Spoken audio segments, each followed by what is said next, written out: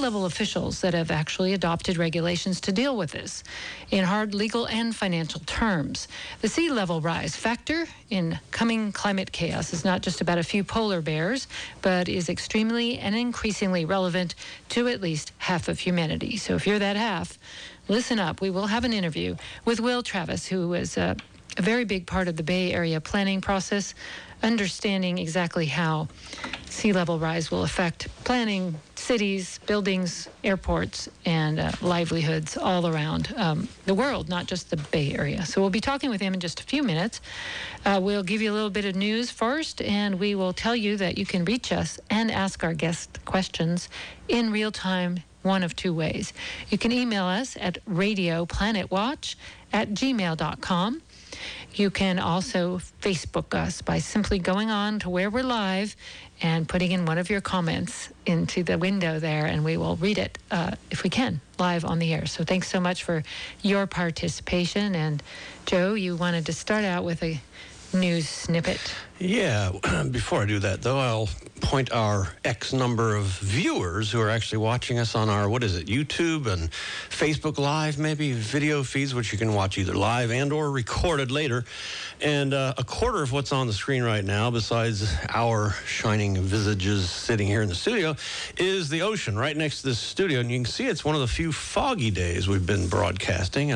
Quite a bit of fog out there on the East Cliff area of Santa Cruz. And I can actually see the sea level rising as I watch right now, and you can do that too. Okay, but that's old and continuing news. Here's the new news that is literally hot off the press. I just got this like an hour ago from a good friend of mine, an excellent former student at Cabrillo College, where I teach renewable energy from time to time, and this is out of Australia. A fellow named Paul Dastoor, Dastoor, heads up a lab at the University of Newcastle, and they are now demonstrating areas on the order of many hundreds, thousands of square meters of printed solar photovoltaic material. And it's just a matter of time before this becomes square kilometers and is economic. I haven't been able to find out yet how efficient the stuff is, but if it's printed, I imagine it's quite inefficient. However, if you consider the efficiency of the most effective solar energy gathering system in the world, namely photosynthesis, guess how efficient that is? It's about 1 or 2%. That's all that plants use of the abundant solar energy falling upon them. This stuff is probably down in the low single digits too. However, it's going to be so cheap. It's amazingly cheap. And if it's practical to actually scale this up to commercial production, this is going to be pretty exciting and important. Of course, it does raise a trade-off.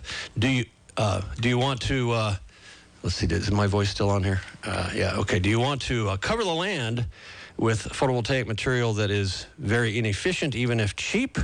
Or do you want to save that land for material that's much more efficient, even if more expensive? Now, of course, land, well, how about rooftops? How about rooftops that you cannot put conventional solar cells on? If we can put this printed stuff on there, then that's some real, we're talking. So anyways, stay tuned on that. Great. Wow, that sounds like good news for everybody from the solar front and affordability as well. One thing I noticed as my interns gather stories for your newscast is 2 of them have an oops factor. So let's hear what the oops factor is, see if you can tell some commonalities, very different stories about completely different science being done. A lot of times people want science to be infallible. It's not. It's a process. It's not something that we are permanently certain. Some things are settled, gravity and things like that, even though we're learning more about it as we speak. But there's methodologies that sometimes mess up and give us false readings, and that can have pretty big consequences to how we act about big things like sea level rise and pollution. So let's hear some of those stories next, and Cade Apostelnik has this story for you. Sure, that was a good segue into what I'm about to talk about. Africa is predicted to leapfrog over coal power and jump right to renewable energy. Africa is home to about 700 million people without an electricity source, which means governments must select the most efficient form of energy. With renewable energy on the fast track to surpass coal in cost effectiveness within the next 10, 15, 20 years, Options such as solar may prove to be the continent's most popular choice. In addition, a 2016 paper from the National Academy of Sciences looked at energy trends across the continent and discovered that in 21 countries, renewable energy sources could outpace the nation's electricity demands by 2030. However, obstacles such as cross-border cooperation and an outdated electrical grid may become a roadblock for the continent. Despite the challenges, if the study's predictions are correct, the end result would mean an extra billion people would be utilizing clean energy over coal. That's a neat story. Happy to hear it. And that dovetails off of the interview we ran last week with Bob Staten. It was completely off the grid. So I guess they're going that direction in that continent. Excellent. Wonderful news. And Tommy has a story for you. This is a interesting one, I thought, especially for all you people who are stuck on Highway 17 right now. Yeah, it kind of relates to one of our other previous guests who was talking about transportation and how we need to transform how we commute. This story is from Duke University. How much pollution are you inhaling on your daily commute? Researchers conducted the first study to use in-car sensing technology to measure pollutant exposure during rush hour traffic and found twice the harmful particulate matter inside cars than previously believed. The reactive molecules found in the cabin cause the body to produce chemicals which can lead to stress and even cell and DNA damage. While most studies have taken continuous 24-hour samples from sensors on the ground, this study attached measurement devices to the passenger seat of drivers' vehicles in morning rush hour traffic, crawling through downtown Atlanta. The new sampling device designed for the experiment draws in air at a similar rate to the human lung to provide accurate levels of exposure. While factors such as speed and having windows rolled down varied, all samples found more risk in air exposure than previous studies. The chemicals and particulates produced in traffic have been linked to the development of many diseases, including respiratory, heart disease, cancer, and some neurodegenerative diseases. You know, that brings up an interesting little tidbit that folks who drive fossil-fueled cars should all keep in mind. You know, if you're taking a trip of any length, turns out, say an hour's drive, turns out most or a very large percentage of the pollutants, just the regular old in-your-face air pollution emitted on such a trip, is in the first few miles while the car is warming up. Once it gets going and is warmed up, then it's still polluting, but not nearly as much per mile as in those first few miles. So interesting. I mean, it's not exactly related, but your story reminded me of it. So there you go. It's worth knowing. All right. And now Carolyn King has a story for you. Yes, I have a story relating to the topic that we are going to be discussing on the remainder of the show today. A second look at satellite data collected over the last 24 years has revealed that sea level rise has been accelerating at a rate much faster than previously thought. An error in the calibration of a sensor on the first of several satellites was leading scientists to believe that sea level rise was leveling off or even declining. The inconsistencies between the satellite data and tide gauge data was first identified in 2015 by a group of scientists from New South Wales in Sydney, Australia. They discovered that the satellite altimetry measurements were too high during those first 6 years. The error in those early measurements distorted the long-term trend, masking a long-term increase in the rate of sea level rise. Adjusting the data to remove that error revealed that sea levels are indeed rising at faster rates each year. In 1993, sea levels rose at a rate of 1.8 millimeters per year. Today, the rate is 3.9 millimeters per year. If sea level rise continues to accelerate at the current rate, the world's oceans could rise by about 75 centimeters over the next century. Something rather whimsical that reminds me of is in cosmology, of all places. It's only been fairly recently realized that the universe is apparently accelerating in its expansion. Part of the reason why that was only recently realized was one of these similar kinds of data calibration and observational issues that they had to get straightened out. And for a long time, it was thought that, yeah, it's expanding, but kind of at a constant rate. But it turns out, well, it's accelerating if we get the latest, greatest data on this. So anyway, but yeah, okay, it's bad news is what Carolyn was just telling us. And well, I think the take home, too, is that machines are not infallible and our interpretation of their data are not infallible. And so we really need the the best science possible to be able to make decisions. And that's a perfect segue into our guest who's with us here today, because a lot of what he goes on when he helps communities and governments plan for sea level rise is data that tells us to some degree, and we can't be entirely sure, of course, because there's a lot of unknowns, how fast and how far the sea will rise. That it is going to rise and that it is rising is not a debatable thing. How fast and where sometimes is. But that's not what we're here really to discuss. What we're here to discuss is the how we as humans adapt to what is coming. What are the ways, because we are a solutions-based show, we can get ahead of the curve and do something as humans that's thinking ahead just a tad. Another possible name we thought of for this show is, what do we do now? Or what are we going to do? So here we are. Run Fu, the art of fleeing. So I want to introduce our guest properly. He has been on a number of shows about climate change, including Climate One, which is a greatly respected public radio show. And we're very happy to have him on Planet Watch. Will Travis is a consultant, writer, teacher, and speaker on sea level rise adaptation. Throughout the decades, he has worked in the fields of architecture, local planning, private consulting, advertising, and PR. From 1973 to 1995, he served in a number of staff positions on the California Coastal Commission.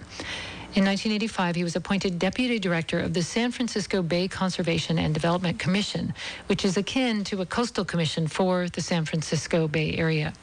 In 1995, he was Executive Director of that organization, and under his leadership in 2011, BCDC became the nation's first state coastal management agency to adopt development regulations for addressing sea level rise.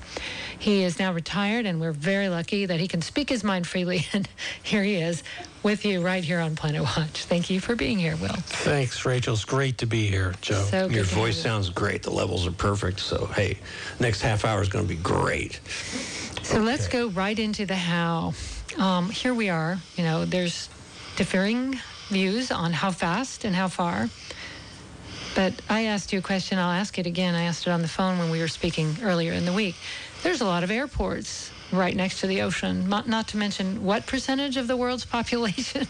So maybe we'll start there. What percentage of us are expected to experience the effects? Well, almost all of us who either live near the water, flush toilets, drink water, want to get to work,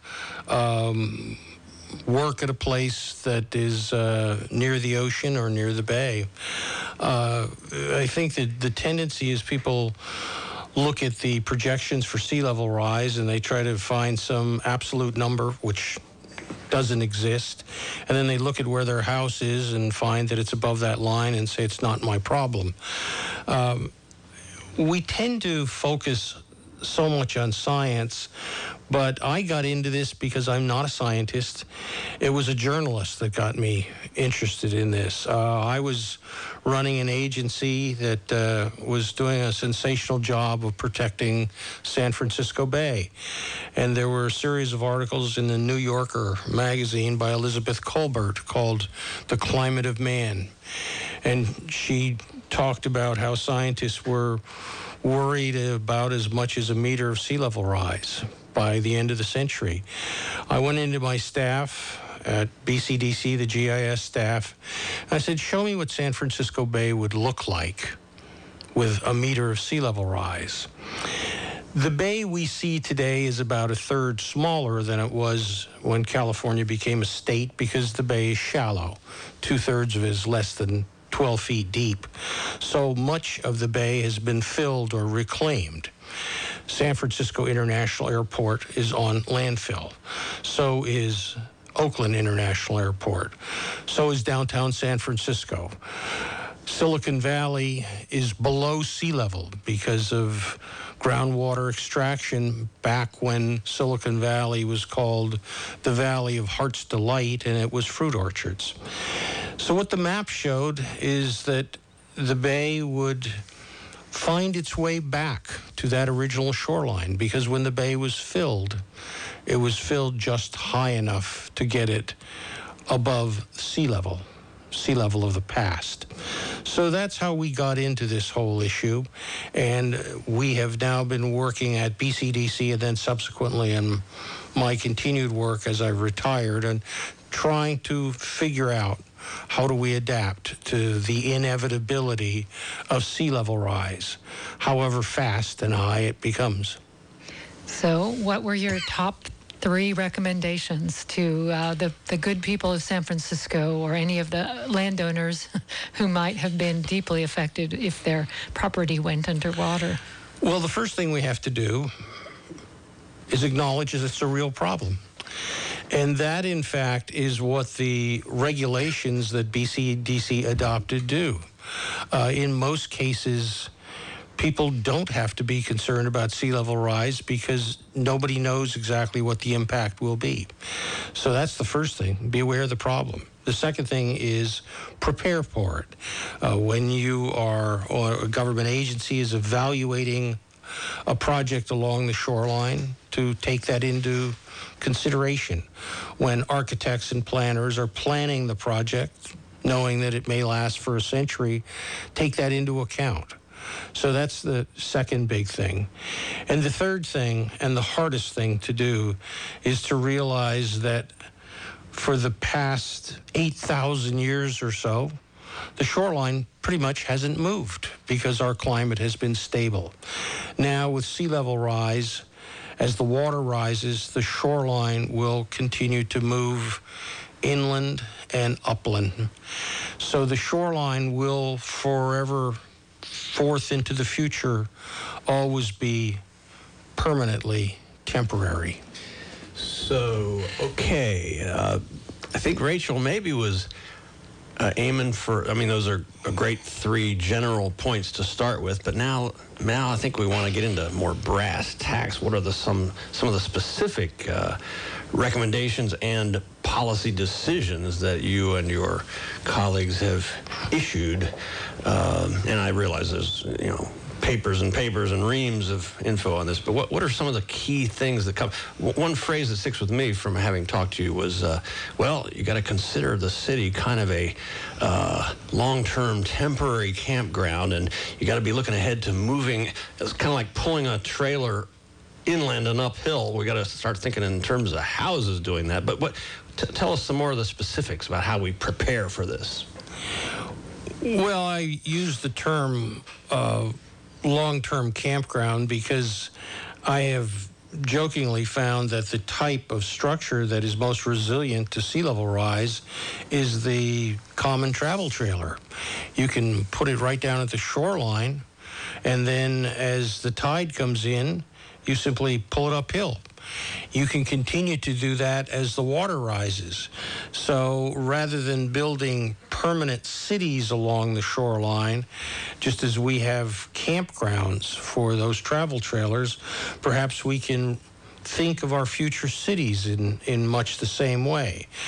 Now, clearly, I don't think we want all the great cities of the world to look like RV campgrounds.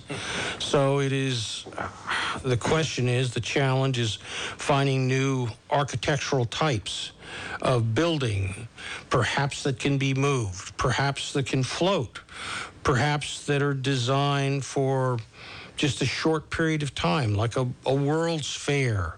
You go to a World's Fair and it seems like it's been there forever and it'll be there forever. Well, it wasn't there 6 months ago, and 2 years from now it won't be there. The purpose of a World's Fair, though, is actually to build all of the infrastructure that is below ground, the utilities, the sewers, the roads, the sidewalks, because after the World's Fair, there's usually permanent development that replaces it. So that metaphor doesn't quite work. So what I'm trying to do with my students is find new forms of construction, new forms of building that will make us capable of adapting to the inevitability of sea level rise. I can't help but struggle with the idea that that's perfect if you don't have anything there anymore. But what do we do with all the cities that are going to get flooded up to a certain level? Like the Trans Am building in San Francisco, are we just going to abandon the first 10 floors of it and have a little pokey pyramid sticking up out of the ocean? It looks like Atlantis. I mean, There's also a huge amount of pollution. It depends on how fast this happens, but you can't just say goodbye to all of that architecture because it's going to pollute the ocean indelibly if we don't clear it out of the way. You can't just start over, right?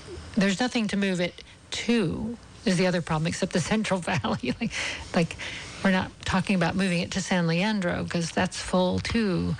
So if we're Santa Cruz, the downtown's already built. We just go, we're moving to Mission Street, which is above the next plateau, Well, you're certainly asking a lot of interesting questions about specific areas and specific buildings. And I think what we are going to have to do is ultimately answer all of those questions. But they can't be answered just yet.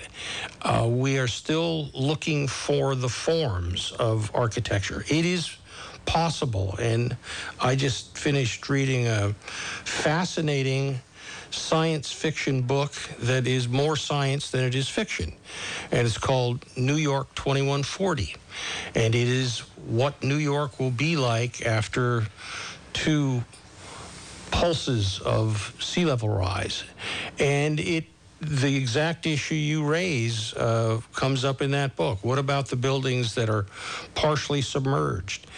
Perhaps we can waterproof those lower floors. Perhaps we can recover some of them. Perhaps some of them will be abandoned. I think there will be different solutions at different places. But where we are right now is trying to envision those scenarios and trying to stretch our imaginations to move beyond where we still, I think, largely are as a society, and that is the shoreline is permanent and it is there forever, and we will do everything we can to armor it and keep it where it is now. And that simply won't work. You're listening to Planet Watch. This is Will Travis, our guest. And if you'd like to send a query or question or comment, radioplanetwatch@gmail.com. You're going to want to get in early on this because many of you will have questions. Joe. Yeah, as inspired by Will here, I just I think, coined a new phrase. I'm not sure if it's ever been uttered before in human history, but I'm going to get it out here right now for posterity. You've heard of green building, right? I mean, I teach in the construction and energy management department over here at Cabrillo College. Green building, renewable energy. But hey, blue building. You're talking about blue building, these new kinds of creative architectures that can deal with, water world. Anyway, there you go. The ocean is a pretty hostile environment for just about any human endeavor. It rusts things, it whacks them with pretty big energy of waves. Some countries have managed to build dikes. Tell us about armoring in dikes. Is that not a good approach? I mean, Holland comes to mind? Well, I spent some time visiting with the Dutch, and they have for 800 years been holding back the sea. And they've done an awfully good job at it. But even they now acknowledge that they have to live with water, and they are moving into a new realm where they're incorporating water into their development. We're going to take a very short break and be right back with Will Travis and more discussion of what to do as the sea rises. Stay tuned.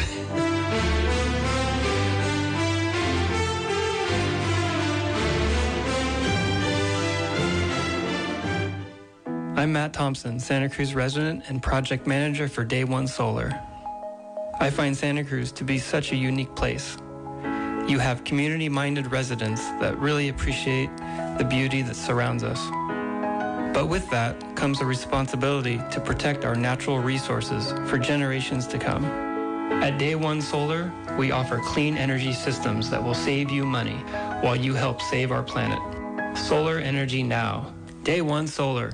Hello, everyone. This is Meg from Ben Lomond Market. In the meat department, we have hanging tenders at $7.99 a pound, porterhouse steaks, $12.49 a pound, top sirloin at $8.49 a pound, lamb shoulder chops, $7.49 a pound, tender cut bone-in pork chops, $4.49 a pound, baby back ribs, $4.99 a pound, and sushi grade ahi tuna at $9.99 a pound, and much, much more. Big Joe in produce says he has cherries, yellow and white peaches, yellow and white nectarines, black plums, and red or green grapes, $1.99 a pound, and broccoli crowns at 99 cents a pound. In organic, he He has yellow or white nectarines, yellow or white peaches, yellow or green grapes, and apricots. $2.99 a pound, and to switch it up, heirloom tomatoes at $3.99 a pound, just to name a few. So come on in and find sales going on throughout the store in every department. Sale lasts till closing on Tuesday the 25th, with the new sales beginning on Wednesday. Thank you for shopping with us at Ben Lomond Market.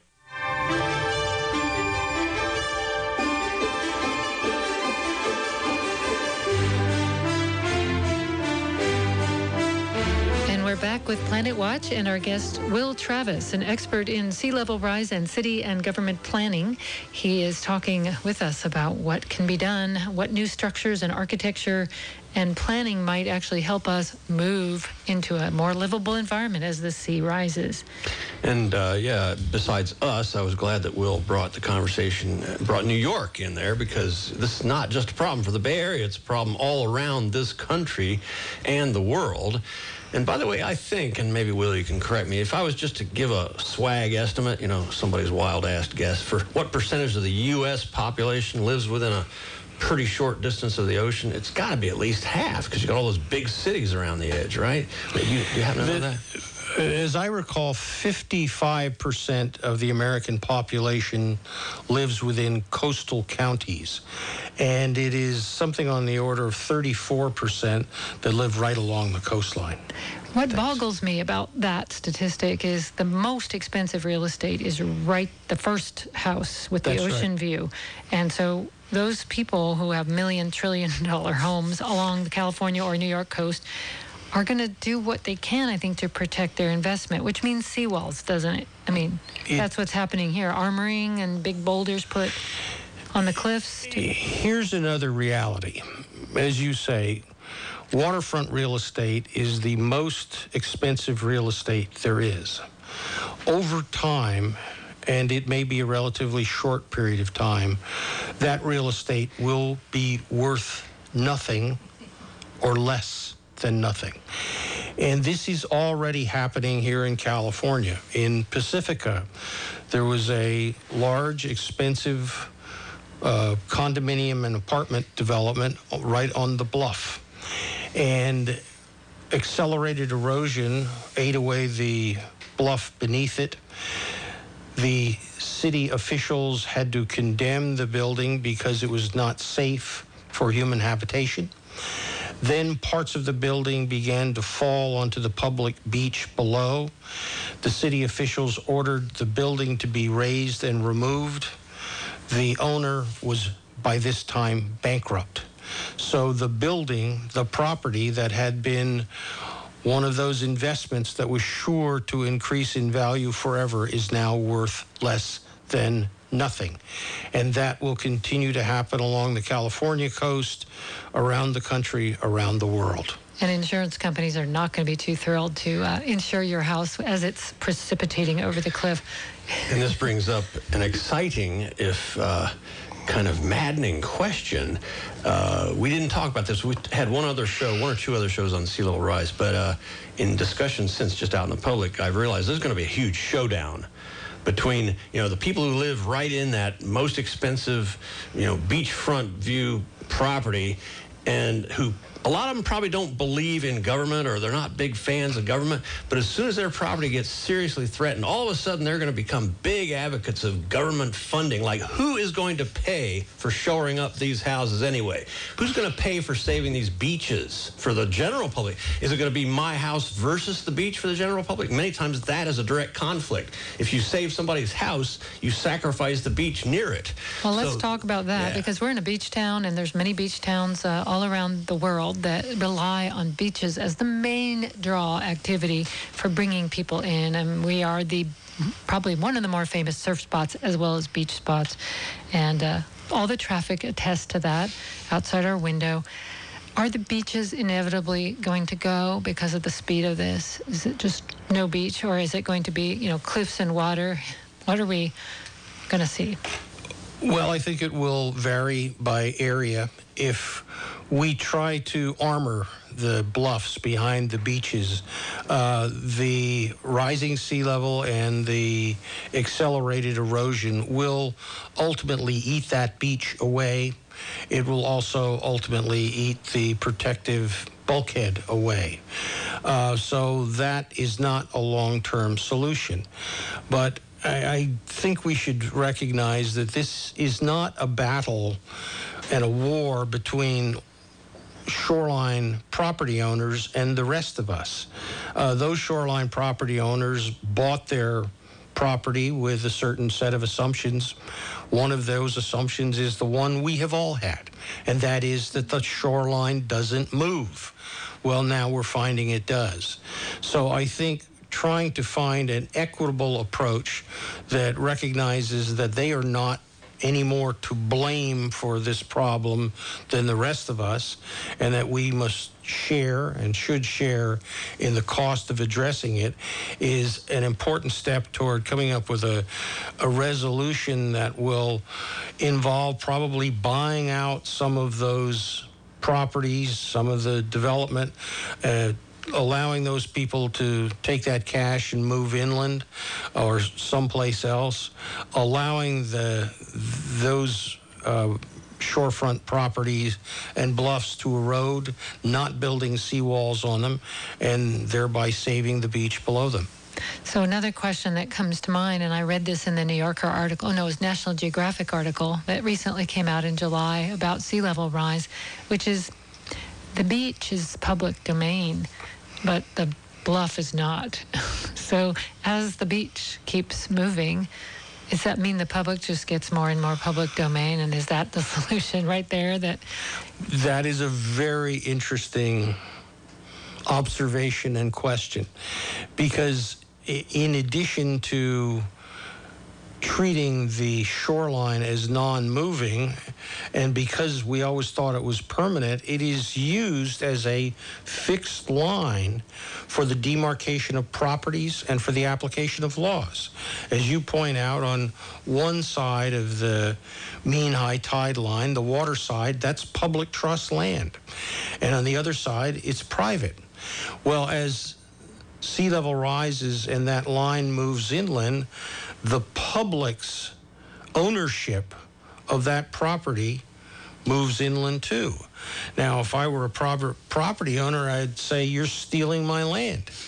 As somebody that's administering the public trust, I'm saying, no, I'm just carrying out common law that we have applied since the time of Roman Emperor Justinian.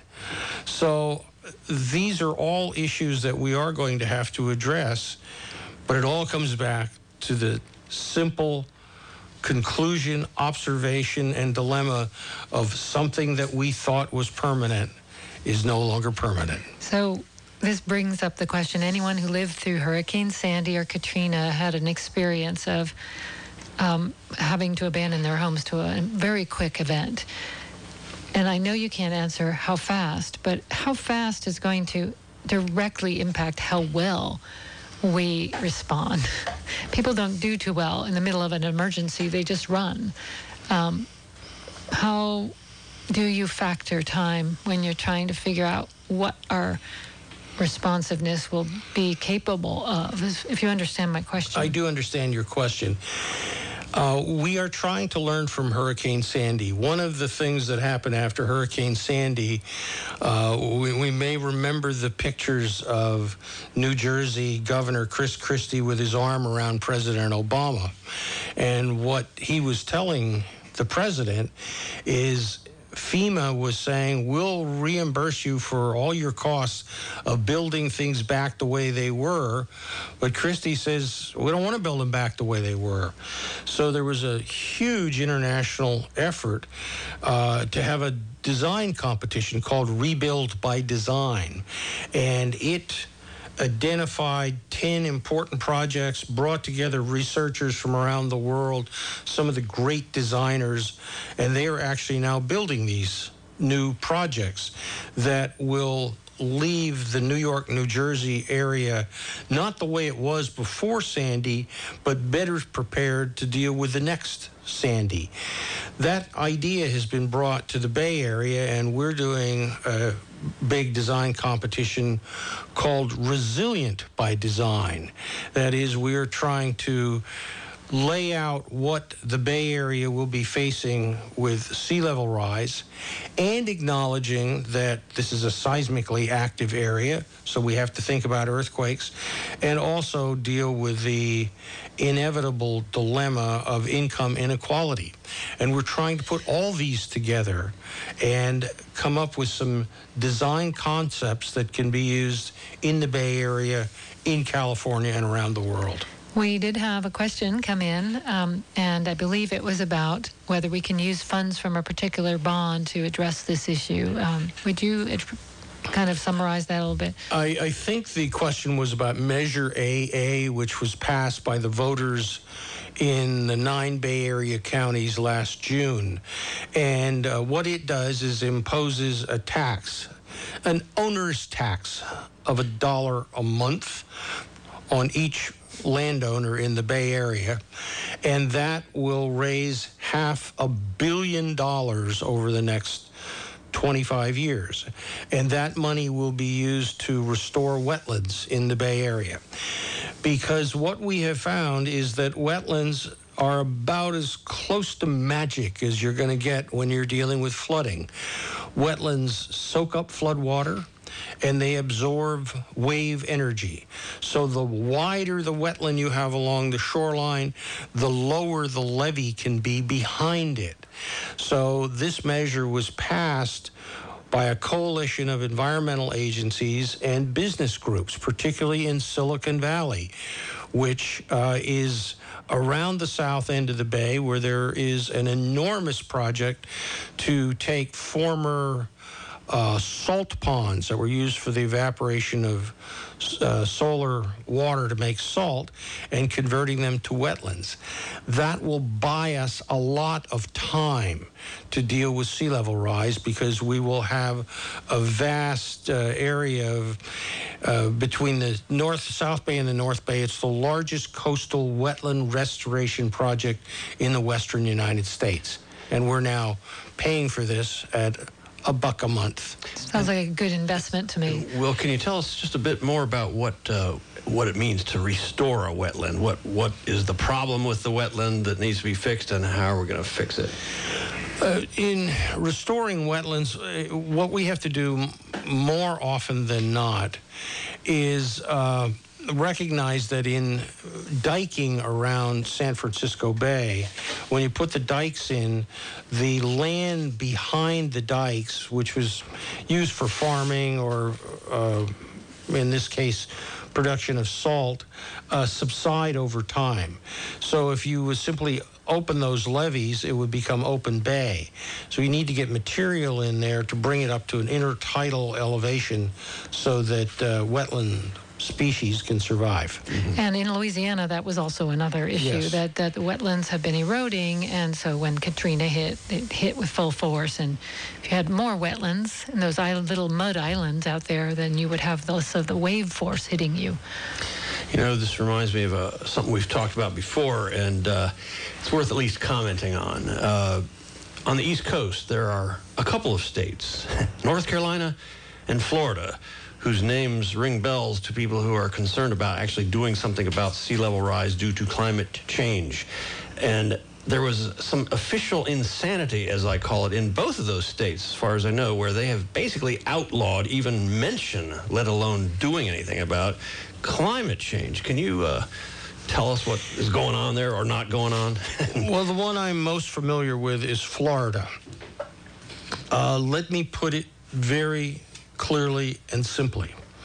Florida is doomed. Much of southern Florida is barely above sea level now. And the underlying geology below Florida is porous limestone. So even if they build a seawall around the entire state, the water will seep in underneath, and it will flood much of Florida. They are installing pumps that are pumping water uphill onto the ocean, putting huge investments there. But again, in the long term, Florida is doomed. Now, most of the tourist attractions outside of Orlando in Florida are right along the coast.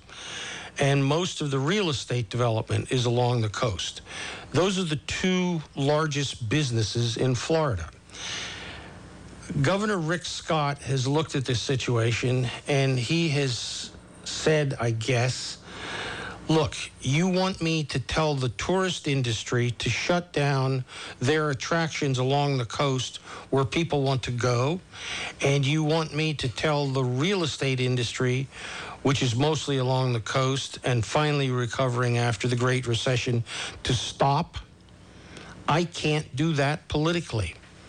So his solution to the problem is to simply prohibit state employees using the term climate change or putting it in any official document.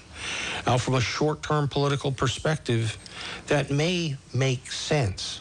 But from a long-term perspective, it's not going to deal with the problem. History is not going to look fondly at the people who dodged a political bullet in order to lie to the public about their future. Well, let me just jump in there and say how lucky we are to live in California, where we have a bipartisan support for dealing with climate change, and that is largely driven by the business leaders we have in California.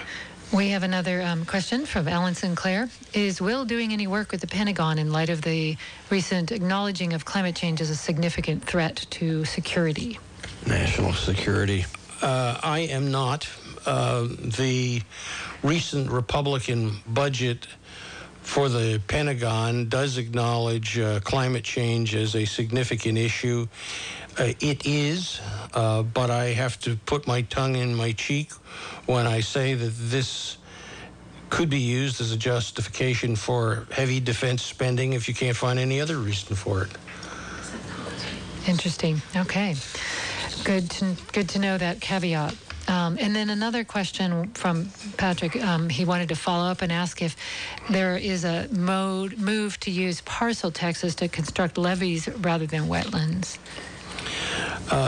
Using a parcel tax to construct levees rather than wetlands, I'm not familiar with any that are proposed right now. The problem with a parcel tax is that each of us pays the same amount. I pay $1 a month, but so does the CEO of Facebook. So it may not be the most equitable way of doing things, but politically it's a very viable way of getting broad support. The shout out to the asker of that and an earlier question, Dr. Patrick Ferraro, a former colleague of mine. I think, he taught at San Jose State. We both taught in the Environmental Studies Department. I think he's now at University of Santa Clara. He would be an excellent guest for this show. I know he's listening, so Patrick, get in touch with us. We actually have an opening for next week, I think. There you go. But sometime soon. He's an expert on water, all things water, and you and he would get along really well. So what about legal recourse? Somebody had a question about this lawsuit that San Mateo, Marin County, and Imperial Beach have issued against 37 fossil fuel companies due to sea level rise, climate-induced sea level rise. Are you familiar with that? Yes, that is a lawsuit where the public agencies contend that the oil companies knew about the issue of climate change and its impact on a variety of things, including sea level rise. And just as the tobacco industry hid their research for a long time, there is some contention that perhaps the petroleum industry was doing much the same thing. I've heard about that. And the one evidence that they knew was that they've been planning to drill in places where there's no ice for a lot longer than they've been admitting there is actually climate change underway, which kind of shows they knew something, or they wouldn't have built special icebreakers to get in and drill out there. That's actually a pretty exciting story to me. I think there's a lot of potential there for actually finally getting the attention of some of these, frankly, villainous, big companies, big, filthy rich companies. I mean, who knows how far a lawsuit's going to go, but the approach here is, look, you're wreaking havoc on the rest of the world, and you're getting off scot-free so far. It's time to sue their asses. Go for it. Doesn't it feel sometimes that the judicial branch or any of the judges and lawyers are the only thing between us sometimes and complete corporate rule over our lives. It seems to me that's the only pushback right now is coming from there and the people who are empowering them and wanting to find any tool they can to have some agency in this story, which, we're not the players, we're not the ones making, we are contributing, of course, by what we're doing, what you're using, but the leadership is not necessarily coming from the top. So if you want to deal with the climate issue, either be a scientist or a journalist. If you want to get rich, be a lawyer. Well, that's why we're here as journalists today. Yeah, we could get rich here, I'm sure. But I'm so glad you're here with us, and we have a couple more minutes, and so we'll give out that email because we are getting several questions. It's radioplanetwatch@gmail.com, or you can Facebook us at Planet Watch Radio. And this is the part of the show where we usually segue to what I call oddball stuff. But of course, you're welcome to, you and your vast entourage in the studio here today are welcome to stay with us. And maybe we'll actually go out wine tasting shortly after the show. We actually have a live audience. You can't see them, but they're sitting on couches, and some of them are handing us questions. So we appreciate that not only are you watching on video, but we have a live audience of friends and family who've come, as well as our 3 interns. So there's probably 10 people total, all like bodies in chairs here in the studio. We enjoy that. And maybe they'll chime in on some of the oddball stuff as well. Yeah, chime in, especially Rick Gladstone over there, who's the brother-in-law of Will, who brought him to us. One of the coolest, most interesting people I know. I met him when we were both teaching at Scotts Valley High School. But hey, I got a little math kind of fun thing for you that's related to this. Have you ever considered the question, well, exactly how long, say, on the east coast of the United States, how long is the coastline? How many miles? Well, it turns out, and this gets into fractal, the math of fractals. It depends on how many wiggles and little inlets and little curves and nooks and crannies you consider. And it gets longer and longer the more and more detail you put into your drawing of the coastline. And in fact, if you get right down to the level of connecting individual sand grains going every which way and this and that and this and that and the micro, it turns out that the length of the coastline approaches infinity. Any coastline. It's a fractal thing. The more detail you put in there, there's detail within detail within detail. This is a mathematical finding, which, by the way, reminds me of something else completely unrelated. But hey, oddball. Let's talk about balls. How about a bowling ball, a sphere? Remove the finger holes in it, but a sphere. It turns out there is a mathematical result, some Russians, I think, came up with this, where you can literally, mathematically, carve up a full sphere, not just the sphere, but it's full. It's a full thing like a bowling ball. The whole mass is full of stuff. You can carve that up into pieces and reassemble them such that you get 2 full spheres. I have no idea how that goes, but it's weird, arcane mathematics. So look that one up. We're still getting questions. Okay, actually. Another question. I hate to cut them off. For a while. Well, this is from Eugene, and I believe it's the Eugene who runs our radio show in Columbus, Ohio. Thank you. I also wanted to give a quick shout out to our brand new affiliate in Taos, New Mexico. We're very excited to welcome to the family of Planet Watch, and thank you so much for running our show. We'll have to go down there and do a show on their station sometime. KCEY. If you're listening on KCEY, thank you so much for airing our program. We'd love to hear from you. Eugene's question is, please comment on the degree of freshwater supplies affected by sea level rise, if you know.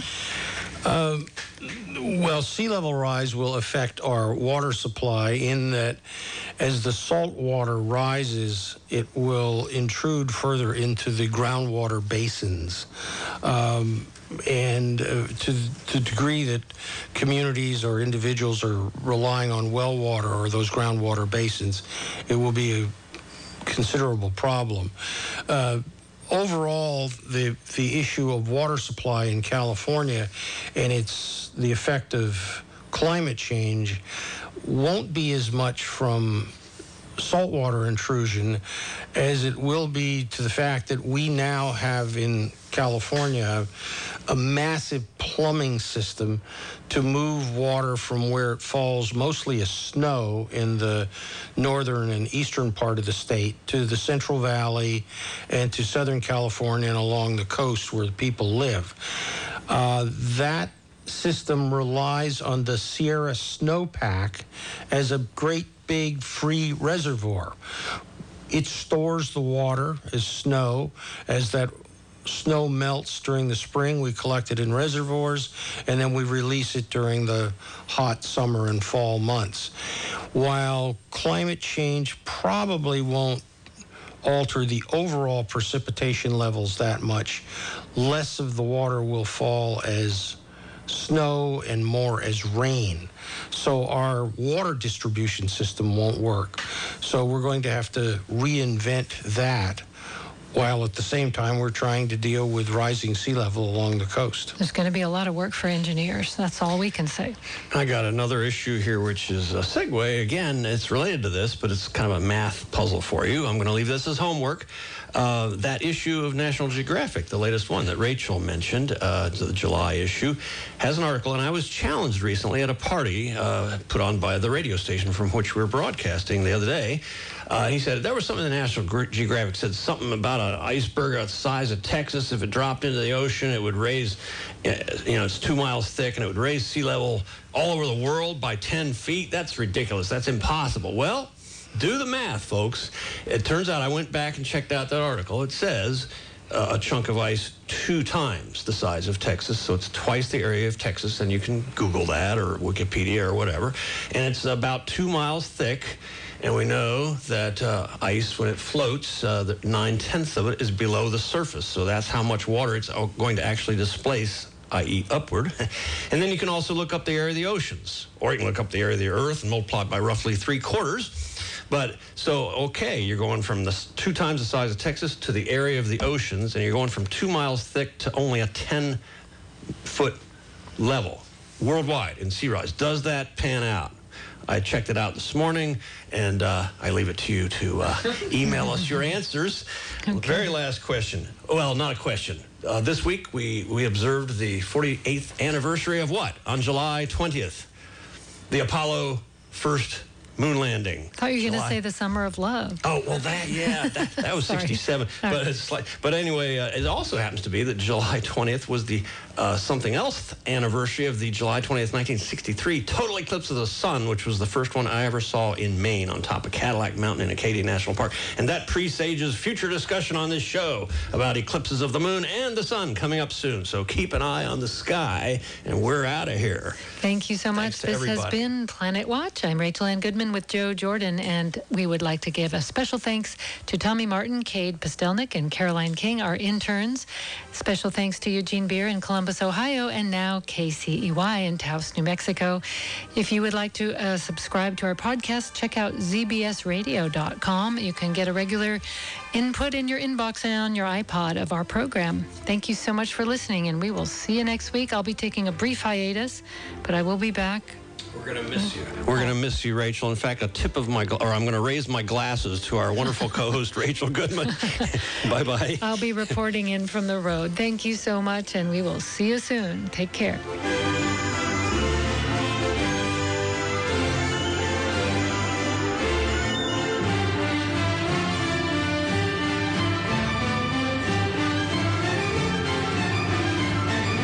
KSCO, Santa Cruz.